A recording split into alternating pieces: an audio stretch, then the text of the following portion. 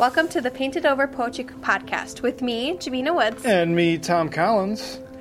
So we have 4 poems today. 2 Jamina chose, 2 I chose. I believe the 2 that you chose resonate with you like crazy. Yes, like crazy. So what should we start with? Knots Okay.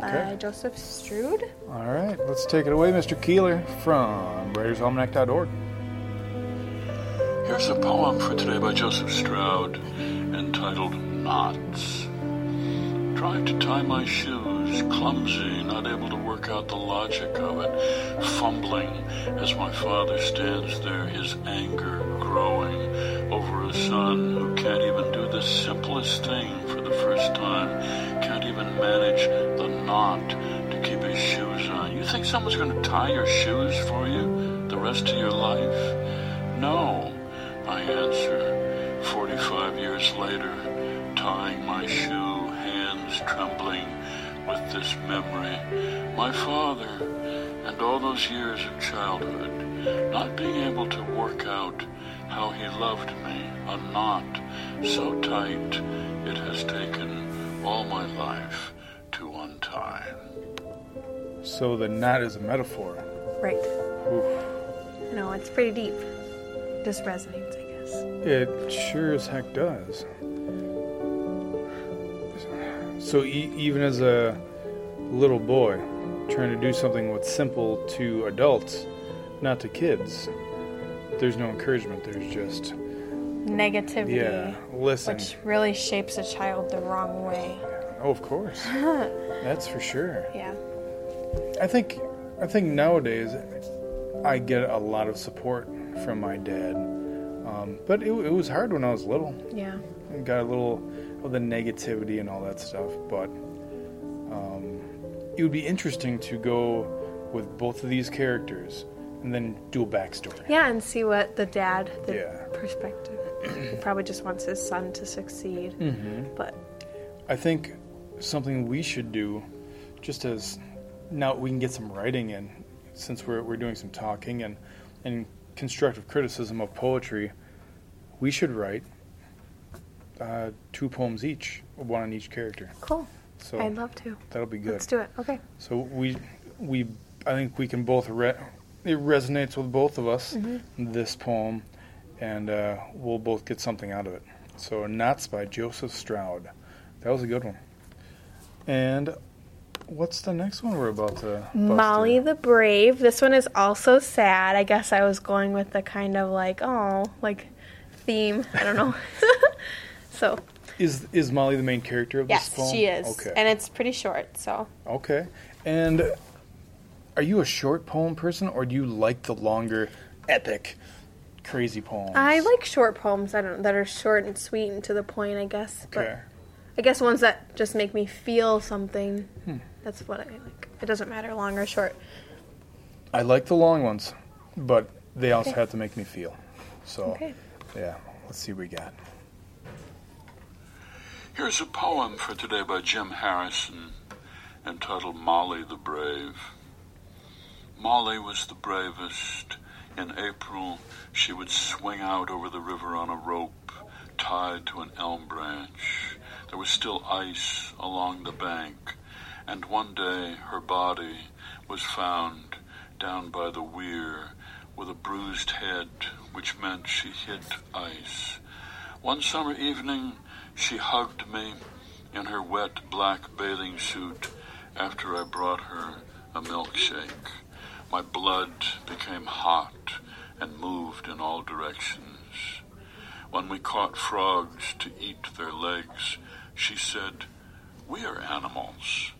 And on the hill by the river, we illegally picked trillium. All the boys wanted to marry her. We kept putting the wildflowers she loved on her grave. More than 60 years later, I see clearly that no one gets over anything, least of all Molly by the river, swinging up through the air, a bird. Wow. Molly. That is cool. And I just want to read the first 4 lines, then the last couple lines. Molly was the bravest. In April, she would swing out over the river on a rope, tied to an elm tree. And then to the bottom, more than 60 years later, I see clearly that no one gets over anything, least of all Molly by the river, swinging up through the air. That is just astounding. All right, so from the beginning to end, I don't understand the bird part really at the end. Is the author saying Molly is kind of free like a bird? Or what? I think, I don't know, I take it as when she swung across, I guess, the water and obviously passed away by falling, that I think that they saw her as free. Kind of letting go, maybe? I don't know. Okay. I don't know. Not that she obviously did it on purpose or anything. But Right. But that's super crazy interesting. yeah, it's really sad. It reminds me of that Bridge to Terabithia movie. I don't know. I've never seen that. What? No. Okay, never. well, she swings across a rope and dies. Oh, man. Yeah. So, I was just about to rent that movie, too. well, No, I'm just kidding. what a spoiler. No, I'm just kidding. Red box it up. Huh. Well, and you could almost take this in many ways Yeah, exactly. with Molly, but being Molly was the bravest, I guess my literal interpretation was she would do these long swoops on the rope under the tree, and she just did something the wrong way, and she's just free from her young days, and in a way, the metaphor is she's a bird, like soul-wise now. But Yeah, that's right. really sad. It is sad. I know I went with the sad theme. And 60 years later, people are thinking about her again, just thinking, man, what could have been? Yeah, or like Molly. you think about that stuff, especially when people die young. Like you'll never see them graduate high school or college or get married or. And it just brings sadness to Yeah. those people, taking away the bravery in themselves and just thinking about the emotional side. Right. That's really pretty interesting. Good choices. Now my picks come from the book Kids Pick the Funniest Poems. Perfect. Yes. So the first one. The second one is second on purpose. This one is just silly. It's called A Sliver of Liver. So Kids Pick the Funniest Poems, poems that make kids laugh, selected by Bruce Lansky, illustrated by Stephen Carpenter. All right, a sliver of liver. Just a sliver of liver they want me to eat. It's good for my blood, they all say. They want me to eat just the tiniest sliver of yucky old slimy old slithery liver. I'm saying no thanks, not today. No, I'll pass for tonight, but tomorrow I might simply beg for a sliver of liver. Give me liver, I'll cry. I'll have liver or I'll die. Oh, please cook me a sliver of liver. One piece might not do, I'll need 2 or a few. I'll want tons of the wobbly stuff, of that quivery, shivery, livery pile. There may not be nearly enough. Just a sliver, you say? No thanks, not today. Tomorrow I really can't say. But today I would sooner eat slivers of glass, eat the tail of a skunk washed down with gas, eat slivers of sidewalks and slivers of swings, slivers and slivers of any old thing, than a sliver of slimy old quivery, shivery, livery today. By Lois Simi. I remember I wasn't forced to eat liver when I was a kid, but there were so many things that I was forced to eat. Lima beans. Peas. Oh, you were a pea girl. Disgusting. No way. Yes way. Were you given like the grossest like can with a brown label? Okay, so no, we got fresh peas, and we used to have like a garden and whatever. Yeah. Which, yum. Then they forced us to eat split pea soup, and never again. That's disgusting. Okay. Ugh. So I see we have a difference in opinion here. My second favorite soup is pea soup. I'm so disappointed, Mr. Collins. Yes. I thought I liked you. I think you should drop this class. Get out of my sight. Wasn't there a big ham hock in there that mainly soaked in the flavor into the peas? You know, I didn't really get to that part because I threw it up everywhere all over my the table. gosh. And I ruined everybody else's dinner. Whoa. Never again. I know, it was pretty intense. I can eat it if it's like mixed in with like casseroles and like Okay. other stuff. If I can't taste it, but Yikes. Okay, so mine was lima beans, yours was peas. yes. Anything at the Boys and Girls Club when you were little that, because we did have The some Boys horrible and Girls snacks. Club. I remember Yeah. that. Okay, Like bumps on a log, I guess is edible. yeah, that's not that bad. That Yeah. was the celery and peanut butter Yeah, and raisins. Yeah, weird combo. Yeah, what else did we have? That's crazy that I knew you from way back when I was little. Almost expiring Doritos. We really didn't eat anything healthy. No, at we all. didn't. Nope. And we were all pretty sad when it came to snack time. Until in the summers, that's when the healthy stuff. Right. You got the grant, and it's like, all right, everybody, we've got wraps. It's really horrible cheese. Some like mayo. plastic. You might as well have been. Yes. Ugh. Yeah. It's amazing, like the connections that we can make. I know. I knew you from when I was little, and I know you again. I'm sorry. It's so I'm weird. No, that's awesome. No, I was such a bad little kid. But Oh, anyways, you that's weren't. besides No. the point.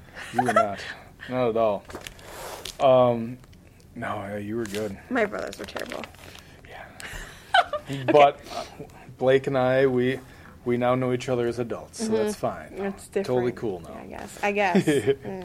All right, now, on that note, in a way, I do have some students that don't always do what they're supposed to do. Right.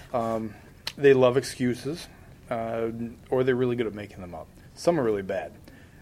A Teacher's Lament by Callie Dakos is about the bad ones. Don't tell me the cat ate your math sheet and your spelling words went down the drain and you couldn't decipher your homework because it was soaked in the rain. Don't tell me you slaved for hours on the project that's due today and you would have had it finished if your snake hadn't run away. Don't tell me you lost your eraser and your worksheets and pencils too, and your papers are stuck together with a great big gob of glue. I'm tired of all your excuses. They are really a terrible bore. Besides, I forgot my own work at home in my study drawer.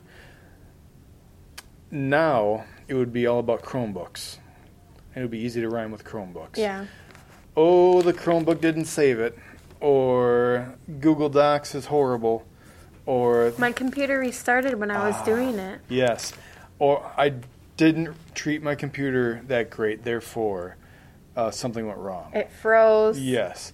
And then nowadays, teachers can go into your Google Docs and look at your history and be like, well, you need to do your homework Yeah, first. And right. it's like, busted. It feels good when that happens. Yeah. But also they bad. shouldn't lie in the first Right. place. But also bad. Like, Just own up to it. Right. There's been days where I haven't finished my homework for one reason or another, but if you're totally honest with them and you normally do your homework, then usually they're like, okay, I'll give you a Yes. pass one time. Or, right. You know, Exactly. Oh, just own up to it. Or even 2 or 3 times Yeah, with, right. with students. And it's just like the honest ones get way farther. Yeah, oh yeah, for sure. Yeah. And even just being honest about it makes it so much better. Because in the long run, Yeah. when you get caught, Right. I'm a terrible liar, so I'm not.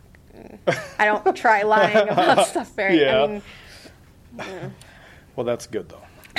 Bad liars, they I just get giggle through it good. Yeah. like a maniac. Oh, man. So Well, these are fun poems, but I really am excited about writing the poems from I know the earlier answers. one. Yes, for sure. So I don't know how I'm going to craft that, but we'll see how it goes. Writing poems. That'll be fun. Yeah. Did you teach a lot of poems when you were an English teacher? Yeah, but in my previous school was mainly football. Football? If Yeah. you like, football was the way to be, and so many of the girls liked it, and quite a few of the guys. cool. But then you just had some of the dudes who are like, "I'm a man. I'm a when am I ever man." going to use this?" And I'm coming up with every excuse in the book, maybe to get you better at different sorts of writing. Or maybe your girlfriend would appreciate you actually taking the time to write her something nice. Yeah, exactly. Stupid. So, what grades did you teach then? Freshmen through seniors. Oh, really? Okay, Yeah. that's cool. Yeah. This has been the Paints Over Poetry podcast with Collins and... Jamina. Boom, we're out of here.